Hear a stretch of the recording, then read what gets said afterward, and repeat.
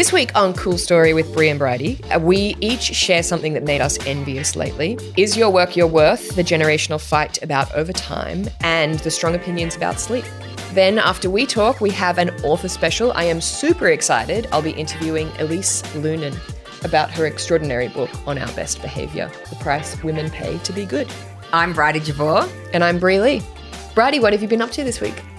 Well, I went to a really fun wedding, a night wedding. Night wedding? They got married at 7 p.m. Is that chic? I thought it was so chic. It was, and it was a very sexy wedding because everyone was really properly dressed up for a cocktail event because we weren't going day to night. Love it. So there were lots of sexy dresses and it was just an amazing vibe. The bride has great taste and was very beautiful. And Maddie and I had our very generous friends, Monica and Candace, look after the boys.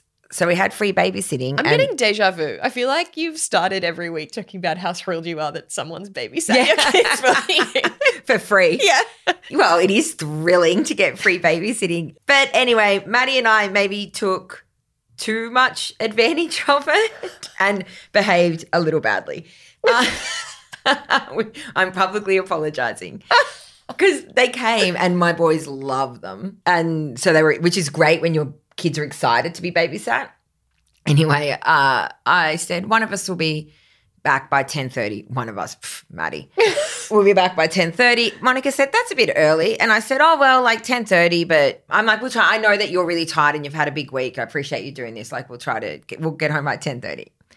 Me and Matt go and have a great time, see all our friends, drank all the booze, ate all the food, talking, hanging out.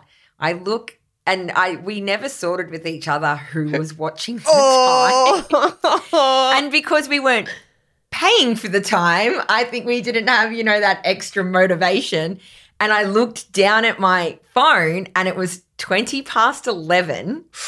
And I had a text from Candace that had come through at 11 p.m. saying, hey, mate, no big rush, but when are you getting home? Because one of us has to get home to our dog. Oh. And I'd missed it and just hadn't responded and hadn't turned up. And I was like, Matt, we have to go. It's 20 past 11. He's like, it's 20 past 11. I'm like, it's 20 past 11. Candace messaged at 11 and I didn't respond. I messaged her obviously straight away and got home and poor Monica is sitting there at 10 to midnight by herself. So tired, so lovely. But, yeah, pretty bad behaviour from me and Matt. I would have felt like such rubbish in the cab home. Oh, yeah, totally. That's and I was feeling. I was so apologetic and she was so cool about it. But Candace and Monica are getting taken out to a very nice dinner in the next month. So don't worry. We are redeeming ourselves. Glad to hear it. Well, my folks were visiting Sydney, which is always – I always love it when people come to visit me in Sydney because then I do the touristy things and I'm like, this is beautiful. And it was supposed to be miserable weather, but Sydney really turned it on. And one of the things we did is that, like I mentioned last week on the episode, that I was going to go see The Weekend, the play, the adaptation of Charlotte Wood's novel. Oh, yes. And it was so fucking good. Really, really good. Extraordinarily cast. There's this sort of, in the book, there's this really geriatric dog called Finn who's can't really control his bladder and is past the point in time where I think most people would agree it's kind to say goodbye. But for many reasons, the character who owns Finn is attached to him and won't let go. And the woman who operated it was one of those extraordinary kind of puppets on stage. Oh, wow. Where you just basically choose to suspend your disbelief and the puppeteer makes it easy for you to do so because the figure of the dog is so real, the way it moves. And it was perfectly done. But the other thing was that, it's a play a lot about mortality and about whether or not different people at different stages are terrified of death or accepting that that's the single thing we all have in common.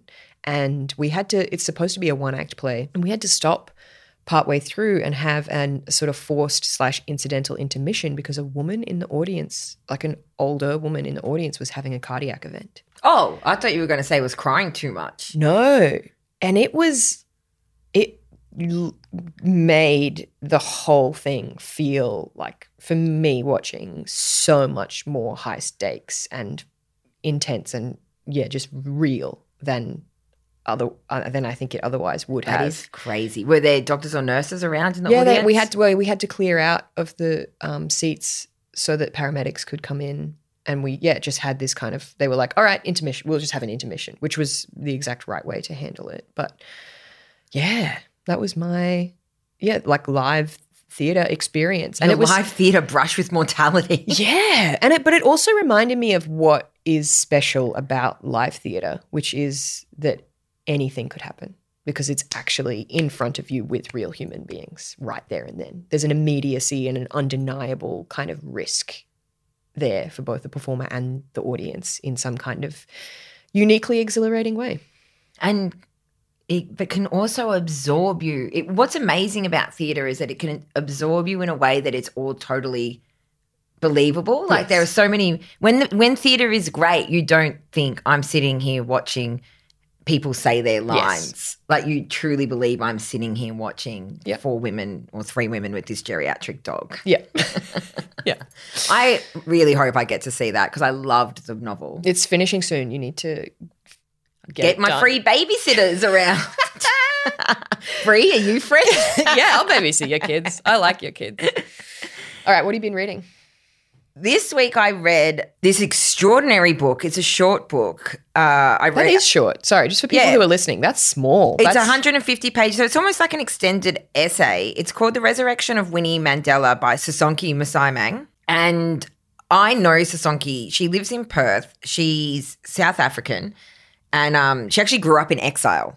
Oh, wow. And has written an extraordinary memoir about that. And she lives in Perth and she's an amazing writer and I really like her as a person and I'm just making my way through her work. And I didn't know that much about Winnie Mandela and I actually don't know that much about South African history. Like we all know about apartheid. But on like a kind of surface level. Yeah, and we were kids. Yes. When it was 1994. I feel like that what went down. A lot of millennials would have is like having done it for 1 or 2 weeks in modern history. Yes, and we all know who Nelson Mandela is and the photo of him walking out of the prison. So this is just about Winnie and it was actually a really extraordinary book to read after reading Wifedom. Yeah. And, the erasure of George Orwell's wife. And this book really illuminates Winnie's role in freedom and the end of apartheid and how she was firstly known as Nelson Mandela's wife, but was actually an extraordinary freedom fighter in her own right, an extraordinary civil rights activist who also did some terrible things. And Sisonke does not shy away from that. And I so appreciated this portrait of this really complex woman that did not look away from the messiness of her and added to this story or showed the truth of the story. We have this story about, I think a lot of people have this story about the way that apartheid ended in this peaceful way and it was extraordinary acts of humanity. Well, actually the reality is a lot messy than that and a lot of people died and a lot of people died in cruel ways. And the truth of that has to be reckoned with. And the way you can reckon with the truth is through the story of Winnie Mandela, an extraordinary woman, as is Sisonke, and really beautifully written. And one of the things that she pulled off here, which I so rarely see, is most of it is written in the second person. Wow. Yeah, which is like a really interesting creative decision and one that usually is not pulled off. Usually if I read something in the second person, I stop like a third of the way through. I don't know if I mentioned this, but Rebecca Mackay's book, I Have Some Questions for You, is written fantastically in a very specific type of second person. Oh, really? Yeah. And she pulled it off in a way that I also felt was rare. Oh, yeah. What a difficult thing to do. Anyway, and so you learned so much about Winnie and it was amazing to read about her as her own person, not just Nelson Mandela's wife. And God, she had a hard life and she was, she grew up in a South Africa where something like less than 14% of Black South Africans knew how to read. And her parents taught her how to read. That in itself is what set her on the track for this extraordinary life. And it was just, it's a small part of the book, but also a reminder of how completely transformative that can be. Just literacy. Highly recommend. It was. When did this come out? A few years ago, so I picked this up when I went to see Sasonki talk at the Festival of Dangerous Ideas, where she did an amazing lecture called Precious White Lives, which you can find on I think it's the ABC's podcast feed. Yep. We have to put this in the show notes. Yeah, I'll put it in the show. It is an Yeah. extraordinary lecture. Okay, I'm opening it up. It was published in 2018. Wow. So just after Winnie died. Well, all right. Yep. So that, I guess, was the impetus for it. But, you know, Sasonki is such an incredible writer and, like, such a great intellect. Yeah. The way that she deals with all the issues around the violence especially is amazing and just really interesting. I just love learning a bit about a history that I don't know that much about as well. Yeah. Fantastic. I have been reading this new release. It's by Elise Loehnen. It's called On Our Best Behaviour, and the subtitle is The Price Women Pay to Be Good. What most people know Elise Loehnen for, she's a New York Times best-selling author and has done a great many things, and she runs the Pulling the Thread podcast, which is fantastic, and she has an excellent Substack, shout out, called Pulling the Thread as well. What most people know her for is that she, for a long time, was a big player, employee at Goop. Gwyneth Paltrow's lifestyle brand. Yes. And I was curious about how somebody who for so many years was a part of that crowd would then do what I consider to be a sort of full 180 and write a book about how women are trapped by expectations of sort of goodness, perfection, high achieving morality, etc. And aesthetics, yeah. And aesthetics is one part of it. But what is interesting is that Loehnen has framed this book, has sort of chosen this structure where she steps through the 7 deadly sins and the 8th that actually got historically left off for interesting reasons, which was sadness.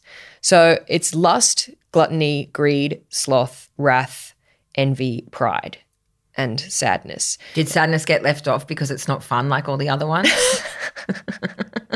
No, I'm not going to go into that because there are like interesting historical reasons, but for why it got left off, which are related to the fact, which I didn't even know this, that the 7 deadly sins are not even scripture. Like they're not, like they don't come from like the Bible or Jesus. I knew that. Well, I don't know anything about I'm a good Catholic. Jesus stuff. Anyway, it's fantastic. And in a huge get, Elise is in Australia touring her book, and I will be interviewing her for the podcast this afternoon. I can't wait to listen to. I am so excited. I've been doing my research because I'm a good girl on brand, and I've been listening to the interviews she's given on a number of other podcasts, and she is a huge fucking brain.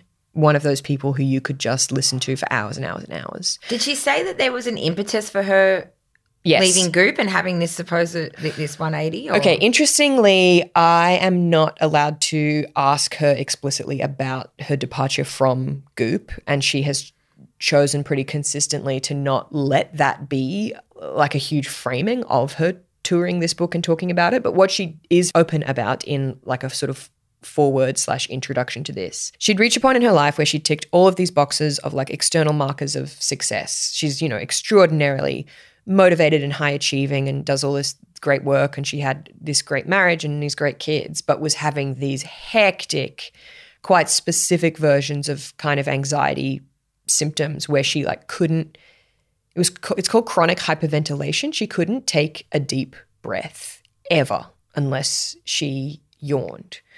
And she'd had it a bit on and off in her 20s, and then it just got to this obviously like breaking point.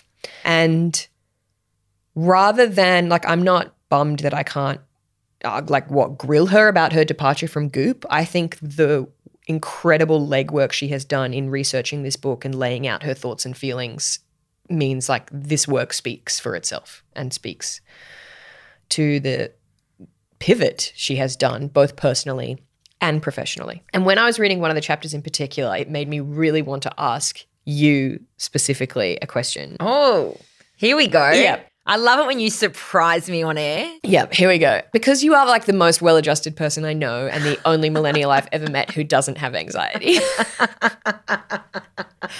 I want to know, do you ever or frequently experience envy? Ooh, good question. Yes, absolutely. Yes, I do experience envy for sure. And resentment. Okay, so they are like very close to each other. They're like definitely related feelings. For people listening, I needed a refresher on this. The basic difference between jealousy and envy is that jealousy requires a third party. Like you're afraid that somebody will take something from you. And what most of us would be most familiar, like the scenario most of us are most familiar with, is being jealous of a partner who you suspect or are afraid is like going off with someone else. But envy is like you and one other person, and you want what they have, you resent that they have it, and to varying degrees, you want it for yourself and or you just want to take it away from them or for them to not have it. Oh, yes. Okay, my envy is quite specific. My envy is around money. Yeah. And property. Yeah. And especially in the past few years, people being able to buy houses that fit their family. That's what I have envy. And I can actually get it quite bad. It can be in a, like, I hope I'm not making it sound right, like me being righteous, because I'm not being righteous. Like, it is a bad trait of mine that I get envy around that. And I just think when I see, and they're my friends buying houses for various reasons, whether they, my older friends who got into the market 15 years ago when it was a much more sane market, and so were therefore able just to save, buy a little house that increased in value massively, and now they've been able to buy a bigger house, or friends who have got help from their parents in buying house, which is so fair enough. Like, of course, if a parent can help their child buy a house, why wouldn't you? Like, of course you want to help your child that way. But yeah, I can get it bad. I can just think they don't deserve that any more than I do. And I want that. Yeah. And it consumes me so much where we are going to live in the next 10 years. I think you should tell people who haven't read Trivial Grievances about, like, you live in a house that currently fits you and your partner and your two kids. Like, that's your family unit, the four of you. And you have a small apartment that you have a mortgage on, but you had to then go and rent out a house that would actually fit your family. So we rent a house and own an apartment. Yep. And another way the children have ruined my life.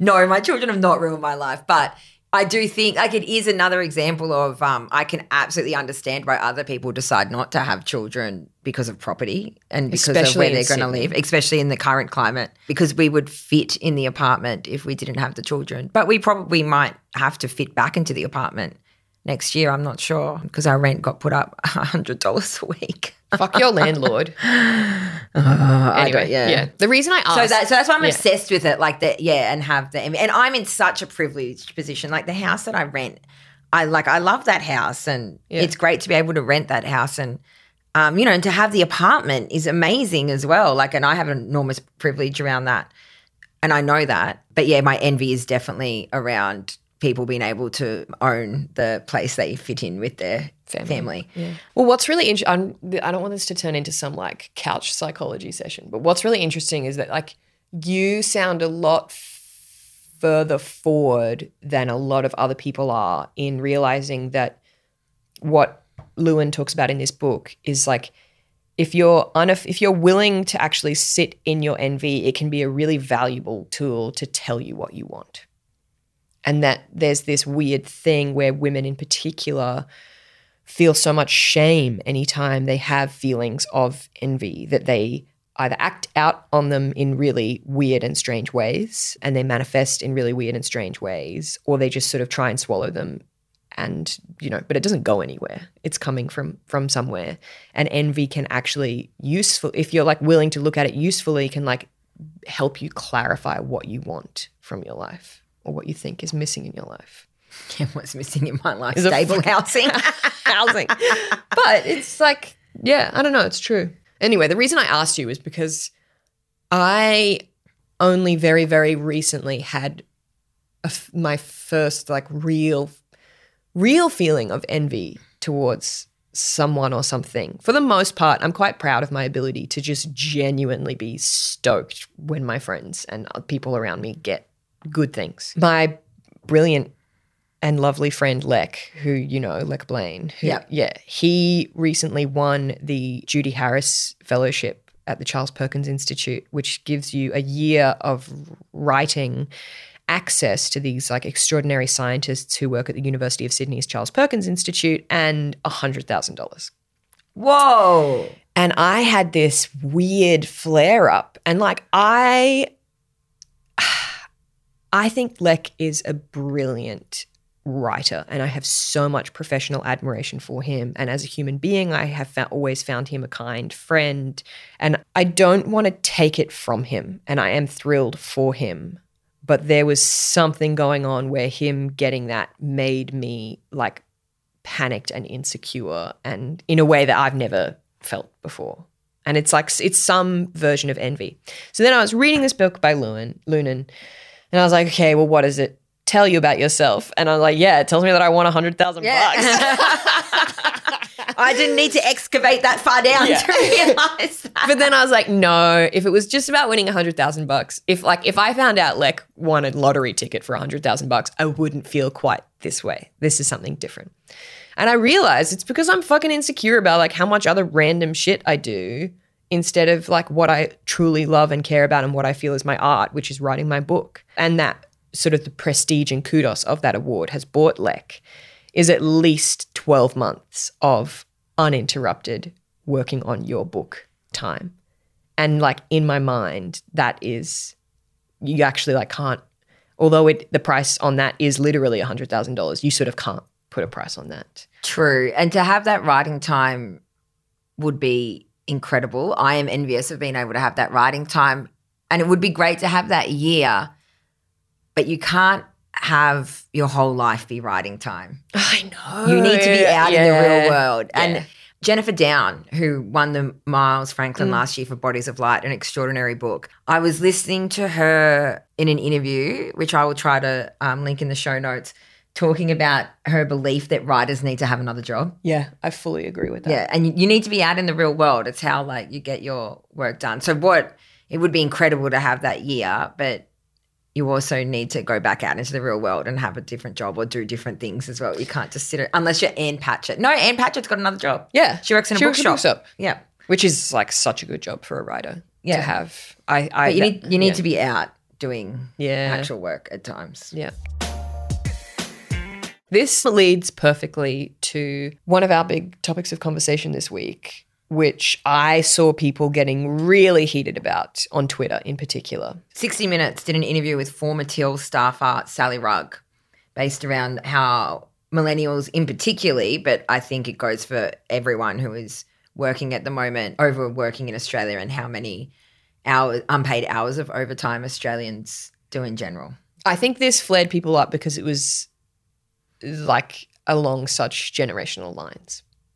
Yes, but and then if you listen to the full interview, they did try to get her to say... Yeah, they were trying to get her to give spicy sound bites, and she was not playing and to that say something game. disparaging about boomers, and she didn't. She's like, I admire boomers for how hard they've worked, and I think they did work very hard. That is a fact, but it's also a fact that millennials are not getting the same things that boomers got for working as hard. Like you can work hard and 70 hours a week and not save a house deposit, for instance. But she had interesting stats in there. 4 million Australians work more than 45 hours a week, 2 million more than 50, and 1 million more than 60. I thought that was really high. That surprised me, how many are doing more than 60 hours a week. There was also, I just screenshotted this.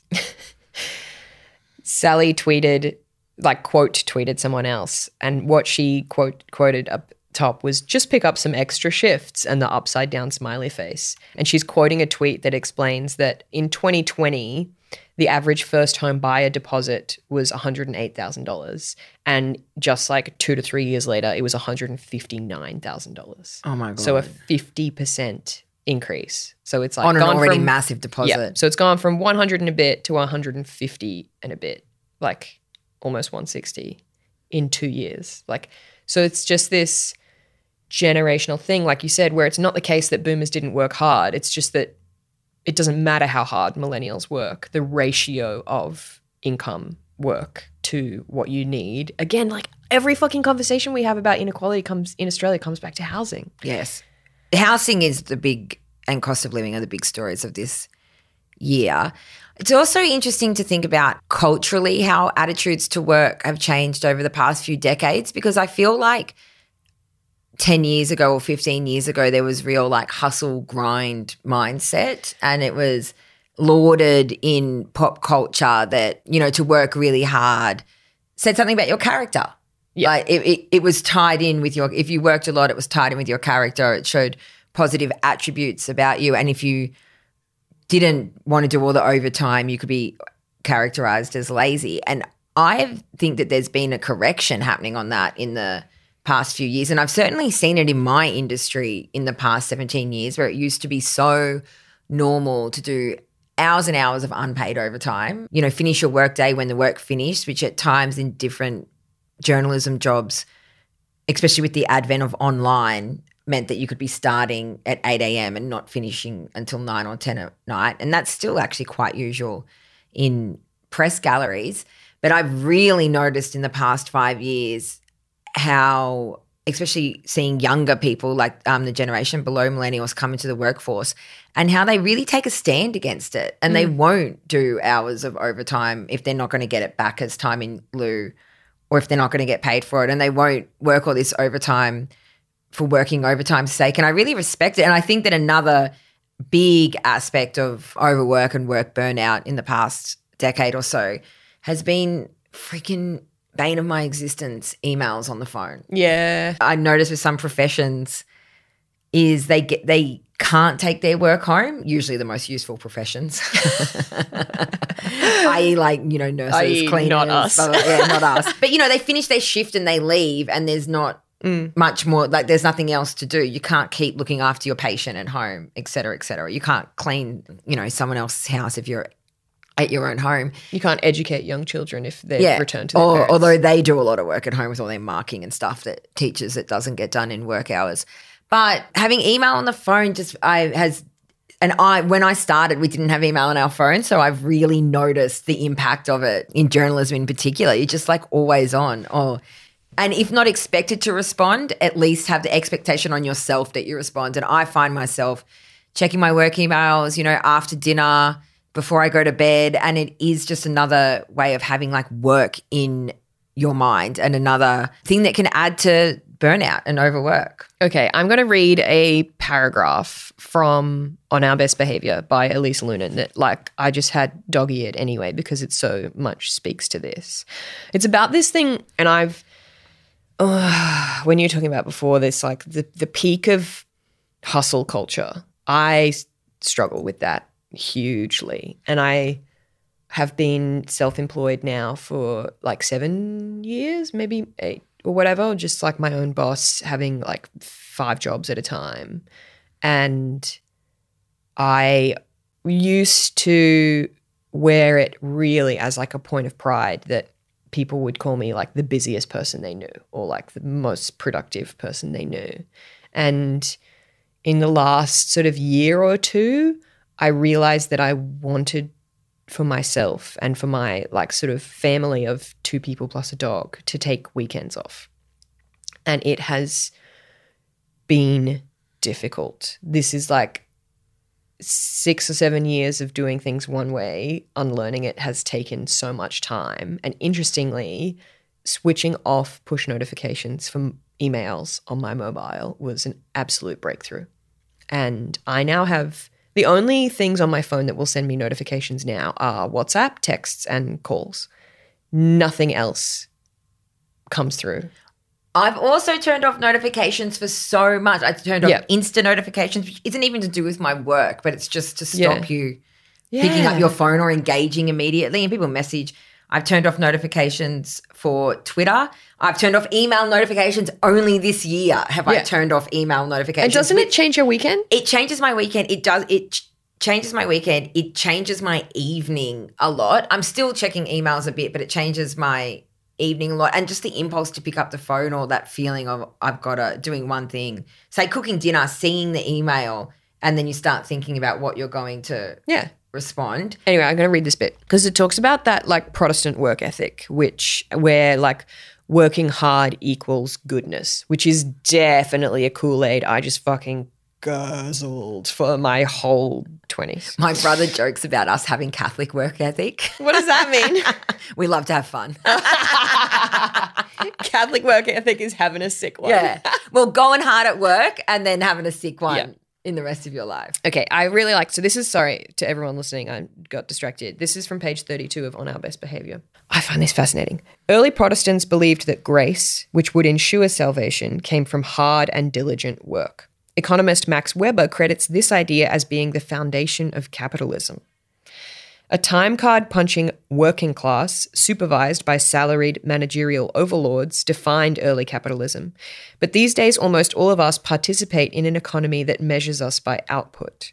The computers of white-collar VPs are increasingly surveyed with productivity tools that track desktop activity and moments when the mouse lies dormant. Your time belongs to your employer. The early promise of technology was to improve efficiency and to liberate us from constant toil. In reality, it's done the opposite. The idea of fallow time, creative time, time for sitting and thinking or for visiting with an office mate suggests that you're not maximizing your yield, that there's room to give or do more. And you should do more, we're told, because through the grace of work, you'll climb a mountain built from your talent and then be able to look back and survey the summation of your life, your worth. This is one of my biggest bugbears, that technology should be meaning that we work less. Yeah. And be having a sick one, and we've just become enslaved to it and made us work more. And in the extreme, this is what I think we're seeing with what we saw in the extreme protests borderline turning into rioting in Paris, because technological advancements mean that we can live longer than before. Instead of that meaning that we can have more time to rest at the end of our lives and more time with loved ones in our later years, it just means that we're supposed to work more and more and more. And for every increased year in average age of mortality, you just have an increased year of work expectancy. Before you can get the pension. They're so bad, almost every government, at drawing distinctions between white collar workers and blue collar workers when it comes to pension age as well, because there are some jobs that you could, everyone just has the right to rest, and should have the right to their leisure time, obviously, and to end their work life and enjoy the rest of their life. But also, there's the reality that there are some jobs, or a lot of jobs, that you just can't physically keep doing. Yeah. That you ruin your body for. But I like me at my computer. Ruining my body. My brother actually rang me this morning. It's funny, we're talking about work, because he rang me this morning and I said, I'm actually super busy. I'm on the way to like the third different job that I'm doing this week. And Seamus goes, who's a nurse? Bridie, just because you're sitting down in a different room doesn't mean you're working.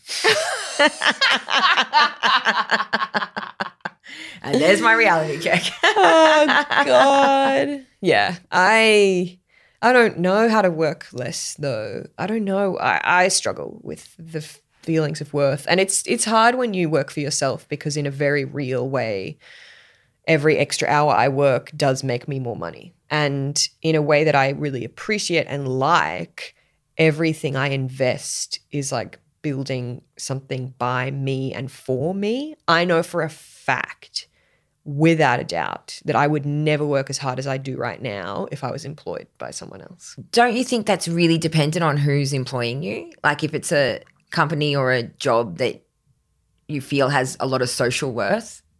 I think it can depend on the job, and if you feel that you're contributing to something bigger, or there's real like worth, or the organisation that you're working for makes a difference in the world. Yeah. No, that's like a kind of, if there was some sort of altruistic or sort of deep human moral satisfaction component, which is a way that a lot of those organisations get their employees to work a lot, because of the moral component to it and the feeling that you're contributing something to society. It's also like the worth thing, I think, is also difficult in both of our jobs, various jobs and careers, because a lot of what we get to do is creative as well, and it's hard, and so it does feel like an expression of self, and then you're getting paid for it, and then that's also how your sense of worth gets all wrapped up in your job. Yeah, definitely. All of this exhaustion leads us to one of the other things that was hugely doing the rounds this week. spicy opinions about people, whether or not you should co-sleep with children, and just sleep habits, sleep issues, sleep hygiene. Sleep in general. People love talking about sleep, how they get to sleep, when's the best sleep, why they had a bad sleep. But really, and anyone who is like, a lot of shift workers, everyone can know this, but particularly when you've had small children, that is a really big realization about how sleep can absolutely ruin your life. It's not kids that ruin your life. It's the sleep they take away from you that ruin your life. And the times that I've felt most mentally unstable and most vulnerable have been the times in my life when that sleep has been taken away from me. But I'm actually an amazing sleeper. You're not surprised to learn. I'm looking at your face. How do I go to sleep at night? I lie down in my big bed and close my eyes and go to sleep. Yeah, I can sleep almost anywhere. In a way that I don't talk about much publicly because it sounds like I'm bragging. Yeah, well, there is a value judgment on it, isn't there? Like an element of it. There was this article in particular, which we'll link in the show notes, called "Co-Sleeping with Children Has Biological Benefits, but It's Not Always the Answer to a Good Night's Sleep." And it's by Sarah Blunden. And it actually goes into, it's not just about co-sleeping with children. It actually goes into a bit about the history of sleep, which I found so fascinating. And in medieval England, sleep was a social and communal practice. So passing travellers would sleep in the same bed or room with you. And visitors, if you had visitors, they would just sleep with you, which my family is still doing to an extent. Like if enough of us are home at the same time, brothers and sisters will sleep with each other and share beds. And my siblings have all shared beds with my kids. It was only in the 15th century that separate sleeping rooms really took off and was seen as a sign of wealth. If you had somewhere to sleep that was separate to the rest of the house and even separate to the rest of your family, which I guess is how we've got to where we are today in the Western world, where children, I think it's even becoming less of a trend for children to share bedrooms now. Like I see so many people having separate rooms for children, particularly past the age of 10. And it's a huge topic in like the inverted commas, like mummy online communities, co-sleeping. Yeah, I'm not even really a member of those places, and I know that co-sleeping gets people fucking upset. Yeah, yeah. Well, like co-sleeping or not co-sleeping. And I don't even know which one you're supposed to, according to whom. It depends on who you're talking to about whether it's evil or essential. I found my experience with sleep and my kids has been that I have done every single thing. Like you've tried them all. You do them all. Like if you're not ideological about it, I think this is the experience of a lot of parents. We've done crying it out, which is controversial, but absolutely worked for my first child. I did co-sleeping, when they were babies, if they would fall asleep in the bed, if that was the only way, particularly with my oldest, he was the problem sleeper. Yeah, he was allowed to sleep in my bed and then would get moved to his own room. He was put in his own room because he was such a loud sleeper and like would always wake us up, which is like controversial whether you have them in the room or not. We did crying it out. We did co-sleeping. I did feeding to sleep, which is like honestly any aspect of getting your kid to sleep, there is like an ideology around it. I didn't buy into a lot of it. I was fine doing whatever worked, but I kind of knew that I did want them to sleep in there. I would prefer them to sleep in their own beds, and they were actually both of my boys were pretty good at that. Until the last year for some reason, and they've made their way into my bed. What? Yes. My bed, which they don't even refer to as mum and dad's bed. They refer to it as mum's bed because of how much they have booted my husband out in the middle of the night. Oh, Maddie. Yeah, so they come in, and also it's just so easy to do because like it's the middle of the night and they're going to go to sleep, and they come in and they want to sleep with you and you go, okay, get in. Sleeping with kids is insane how much room they take up. They will sleep nose to nose with you. They will breathe all over you. Sounds like a dog. Yeah, they move around. They put their foot in your spine. And at first when they were coming in, it was only a little bit. Hamish would sometimes come in and I would think, this is so sweet, especially if it was a Saturday morning and we were waking up slowly together and you would like chat, or I would like look at him sleeping and oh, that's beautiful. Oh, you just love your kids so much when they're asleep. They're so cute. And I was like, this is sweet. He's not going to sleep with me forever. Like, it's not really a big deal. And, the other bed that Matt was going to is very comfortable. So Matt was getting a fine night's sleep. Oh, somehow it's evolved into every single night both of the boys come into the bed at some point. And I do not know how we are going to break this habit. Me and Matt are so beaten down. And I have wondered a lot about the science of it, like why children want to sleep with their parents so much. Yeah. I think it's just simple mammal stuff. But also and wanting to feel body warmth in the middle of the night. But what that article pointed out was that them sleeping separately is the new thing. Yeah, like exactly. Actually, that it's just there's clearly something sort of human about it. And sleeping with your young. And I thought about it a bit and I thought adults, when they have the choice, mostly sleep with another adult. Yeah. And like also, most couples share a bed. So we don't really actually expect, if you're in a relationship or live with another adult, we think it's strange when people have separate bedrooms and we wouldn't expect them to sleep alone, but we expect little kids to sleep alone. The one thing I have an extremely strong opinion about is snoring. I find it absolutely fucking bonkers how many couples will have. So there's a couple, person A and person B. Person A is a snorer and it means that person B can't sleep properly. Person A is causing the problem. Person A needs to leave and find a solution. Like, how it's acceptable to me that so many couples will just have person B who's not sleeping properly and can't get a good night's sleep, and that sleep deprivation is literally torture. And it's like not the person causing the problem needs to sort the problem or leave the room. Go to the doctor, which is usually the man in a heterosexual relationship. I'm sorry, it's a part of it. That it really makes me livid how many, and it can be like it's, snoring is gender neutral, but often in my experience when I hear couples talk, it is just that the woman is sort of kind of implicitly expected to sort of just put up with chronic under-restedness because the dude snores as soon as he goes to sleep. And it's fucked. And won't go to the doctor or sleep in another room. I have very, very strong opinions about this. No one can function at their best and no one can be as happy as they might otherwise be if they are not getting a proper night's sleep. It is cruel and selfish. And I will cut a minute. Okay. But it just fucking baffles me and it makes me furious. Well, it's okay to snore. The issue is if you're waking the other person up. Yeah. But I think we both snore, but we're both deep sleepers, so we don't wake each other up. Yeah, that's fine. Well, bless you. Bless you. I only get woken by the little face at the bed, all of it. Mom, are you awake? What about now? I'm just poking you. Yeah, pulling my eyelids over. Are you awake? No. All right. Apart from further sleep deprivation, what have you got coming up this week? Well, I'm not going to another wedding. I've had 2 this month. Oh, I'm going to a Korean spa to get a full body scrub, which I've never done before.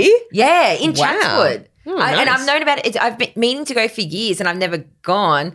Helen Garner references it in her diary. She loved to do it in Sydney. When she lived in Sydney, would go to the Korean spa and get full body scrub down, and I'm finally doing it this weekend. When I was in Turkey, I went to a full-on legit hammam and had the full body wash down, and it was an extraordinary experience. Yeah, I can't wait to come out so relaxed and silky smooth to race home by 4:30 to make sure Maddie can go watch the footy. A beautiful day of tag teaming. Well, this afternoon, as I mentioned, I will be interviewing Elise Loehnen. Stick around and hear that. So our original plan was to run the author interview straight on after Bridie and I's chat, but I interviewed Elise and it was too good. We were talking for over an hour. So here's a exciting little excerpt, and please come back on Wednesday where you can hear the full interview between myself and Elise Loehnen about her extraordinary book. Hi, Elise. Hi, thanks for having me. Thank you to your partner, wherever she is, for letting me take her seat. It's so exciting to get to speak to you. I know you've only been in the country a couple of days. Welcome. Thank you. I'm going to stay forever. Do you love it here? It's wonderful. You guys, I think you know what you're doing here. Clearly. Everyone's so nice and warm and relaxed. Sydney has turned it on for you, I will say, Oh. weather-wise. Yeah, spring has sprung. It's beautiful. I actually want to start with the subtitle because I noticed that in America, the subtitle includes a reference to the 7 deadly sins. Yeah. Do you think that's I mean, there's the whole marketing thing, which is not as interesting to me about Australia being a more secular audience. But maybe for people who have not heard of the book or are not familiar, can you explain that premise? Yeah. So as you mentioned, in America, it is the 7 deadly sins and the price women pay to be good. And they create the superstructure of the book. So each chapter is about a sin. And to remind you what they are, it is sloth, pride, envy, greed, gluttony, lust, anger. And I needed a reminder. I just, for context, did not grow up in a religious household. I would never have thought that these sins applied to me, or I didn't subscribe to them. I didn't choose to abide by them. I, had vague ideas of what they were. But when I started working on this book, on this quest for what is it about women and this quote unquote goodness that we try to subscribe to culturally, where did this come from? And that's where I landed.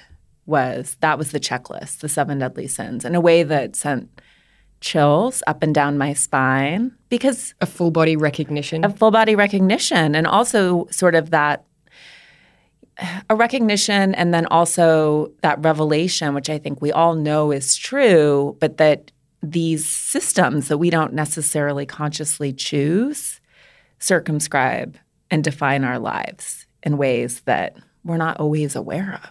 And it's not always an option to just opt out. Oh, it's not an option at all. Culture is so contagious. It's a virus that we whisper into each other's ears. It's incredibly hard to rail against it. One, to identify it even, and then to say, I do not choose to participate.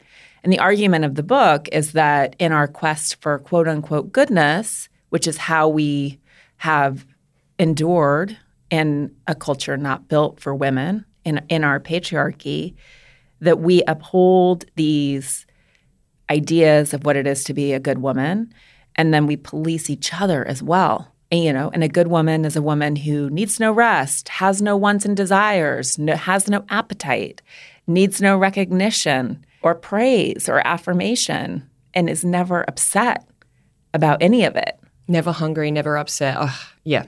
Yeah. I got so much out of even the introduction, the foreword to your book. I've chosen 3 of the sins that I want to focus on, because otherwise we could be here we'd be here for a really long time. But actually, before we do that, I have a couple of questions about sort of your work. Something I'm always really interested in. I've been writing full-time now for 8 years, and I do I'm fortunate, I love this part of my job, to get to speak to other authors from around the world. And something I'm always curious about when I get to talk to someone such as yourself, who is very successful. You've co-written multiple New York Times bestsellers. You have a fantastic podcast called Pulling the Thread, and shout out to fellow Substacker, a newsletter with the same name. You could have written any book. What I'm always curious to hear, and I would love to hear you speak to, is why this book and why now? Yeah. So I have co-written 12 books. I started in my 20s as a way to make extra money, and was convinced until 4 years ago, that I really didn't have a book in me. What? Really? I know. I never, for whatever reason, I think it's because growing up, I grew up in a rural state in America, in Montana. Books were my best friend. We all know that story. In general, I had such deep reverence for writers that I just couldn't define myself as a writer. And I think because I grew up in service journalism, and I never really let myself go on a page. In an interview, you said that for most of your career, you never had your own bylines. You always wrote under the sort of that anonymized editorial headline. Yeah. Yeah, I liked that. I worked at a magazine without bylines, Lucky Magazine. I worked at Goop, where we were almost entirely anonymous. No one would have known that I even worked there, except that we launched a podcast, and then there was a TV show, and So that's how I, was pushed out of hiding. But I very much preferred, or I would have said that I preferred. I think I just felt safer, which I write about in the chapter on pride. And I know tall poppy syndrome is a big thing in Australia. Cute. It's on my list of questions. Okay. Yeah, we'll get there. So it was just incredibly difficult for me to own this wanting to write my own book.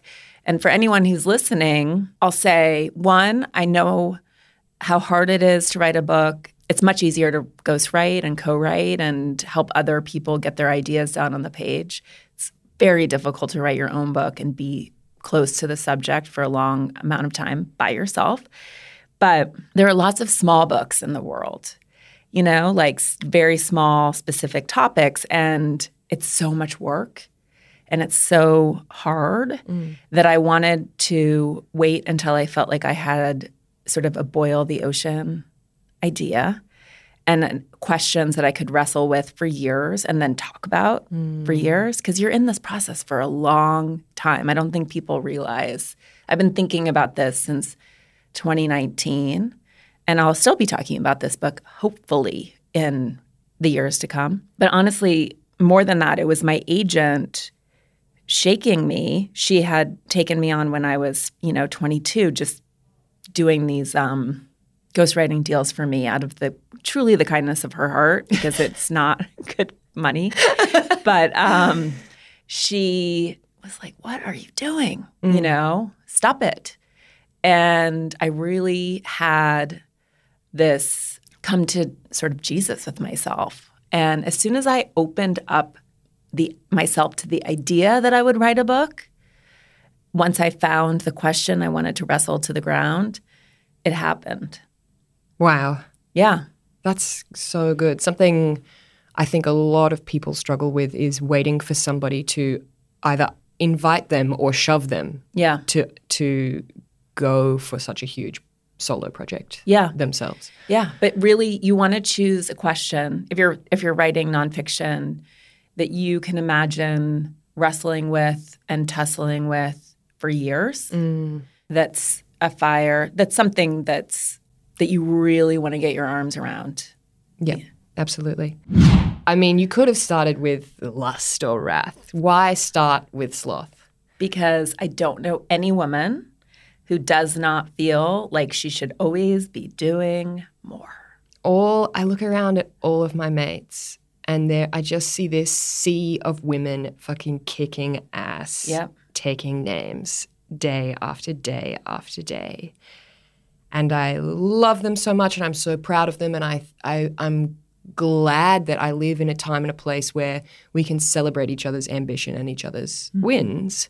But I also, because I know them well, I know that they are exhausted. Yes. And I know that they are wrecked. And I know in myself as well that the drive is not always coming from a positive place. No. I describe it as my internal cattle prod, and I think that Australian audiences will resonate with that. Yeah. So my husband said to me, in the time that we've been married, you haven't been able to sit and watch a TV show with me for more than 20 minutes. Meanwhile, my husband just wears grooves into the couch with his butt. He's such a good relaxer, and he's really good at doing that with our children. Whereas I'm up, I'm getting my computer, I'm multitasking, I'm loading the dishwasher. I'm just this idea that I'm not doing enough is such a plague. And for a long time, for most of my life, I look at all the data. I recognize that women are doing both more at the office and at home than men. The statistics are staggering, and they're not really improving despite the conversation that we're having about it.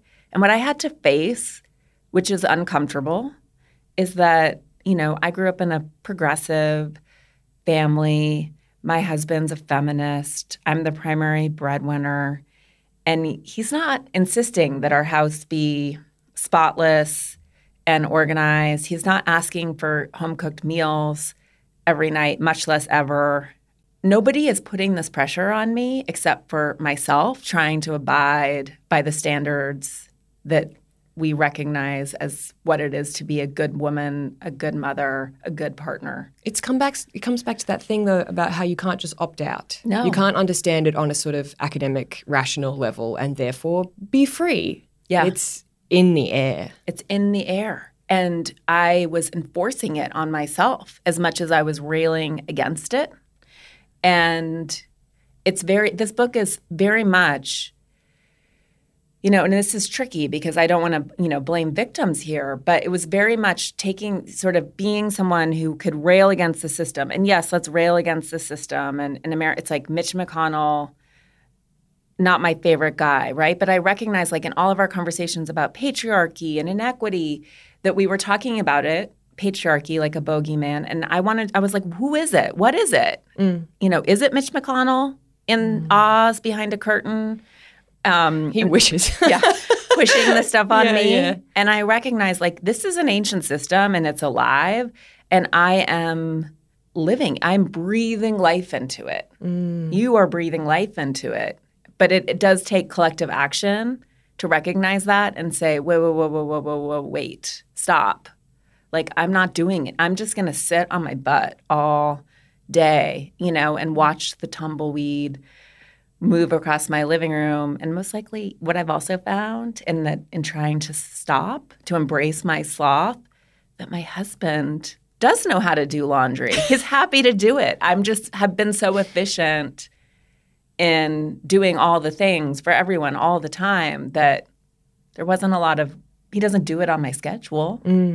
On page – we're speaking about something in particular that occurs on page 34, and I'm reading verbatim. My husband does not share my (brackets irrational) perspective, I suspect, simply because as a man he's immune from the programming that he should be proving his worthiness by doing more. He feels no compulsion to make all his time have redeemable value. For him, once he's done his day job and the boys are asleep, it is enough. I will forever be apprehensive about my adequacy, plagued by the idea that I could and should do more. Hard relate to that. Just this idea of productivity and worth and how gendered it seems to be, that even if you sort of tick off everything on your to-do list, it's not actually about the list. Mm-hmm. It's about whether or not you believe who you are and how you live is just worthy of both work, rest, and play. Yeah. And it's gendered. It is.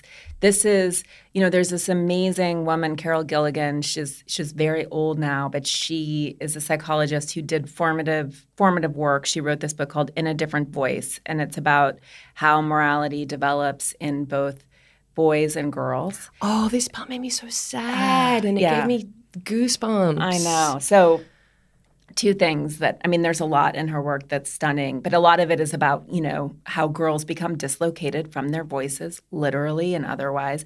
But she talks about how boys come to believe that they're supposed to be in the world, while girls come to believe that they're supposed to be in service to the world. And then she talks about how, in watching the maturation of boys and girls, the word don't comes to enter their vocabulary. And for women, for girls, it's I don't know. And for boys, it's I don't care. That's right. That's the bit that made me I know. So sad. It's staggering. And yet you look at where we are, and obviously that both of those statements are a fallacy, and yet that's where we're culturally led, where women are disavowing. And I feel like within that specific example, you have such a powerful two phrases that also tell you everything that's wrong with patriarchy in how it hurts boys as well as girls. Yes. Yeah. That is, you're looking at both sides of how it hurts everyone. Yes. And it traps everyone. Yes. And those are the conversations that we collectively need to have, how wounding it is, how we need the next iteration of a culture, society. And I think that men understandably don't engage in this conversation because they're worried that they're going to be blamed, right? And in the same way, we have a lot of conversation, and I know you guys are having conversations here about Indigenous rights, et cetera, all the time. And similarly in America, we're in the same conversations and about systemic racism, and we've had a really hard history. And it's that difference between saying, like, I didn't choose this, I was born into this, and yet it's still my responsibility to attend to it and evolve, right? And for men, I think it's become a scary patriarchy. They just sort of hide or tune out, but it does affect them. It does wound them, and it's not their fault. We're all supporting and upholding this system and this structure, you know? You've just been listening to Cool Story, where we talk about our stories, the best stories, and the biggest stories of the week. This episode was produced by Sam Davenport. We're going to be asking a question in our Instagram stories this week. What has made you envious lately? You can also find us on YouTube or Instagram at Cool Story Brie Righty, where we love to read your DMs and reactions to the show. Want to hear a cool story? Get it wherever you get your podcasts.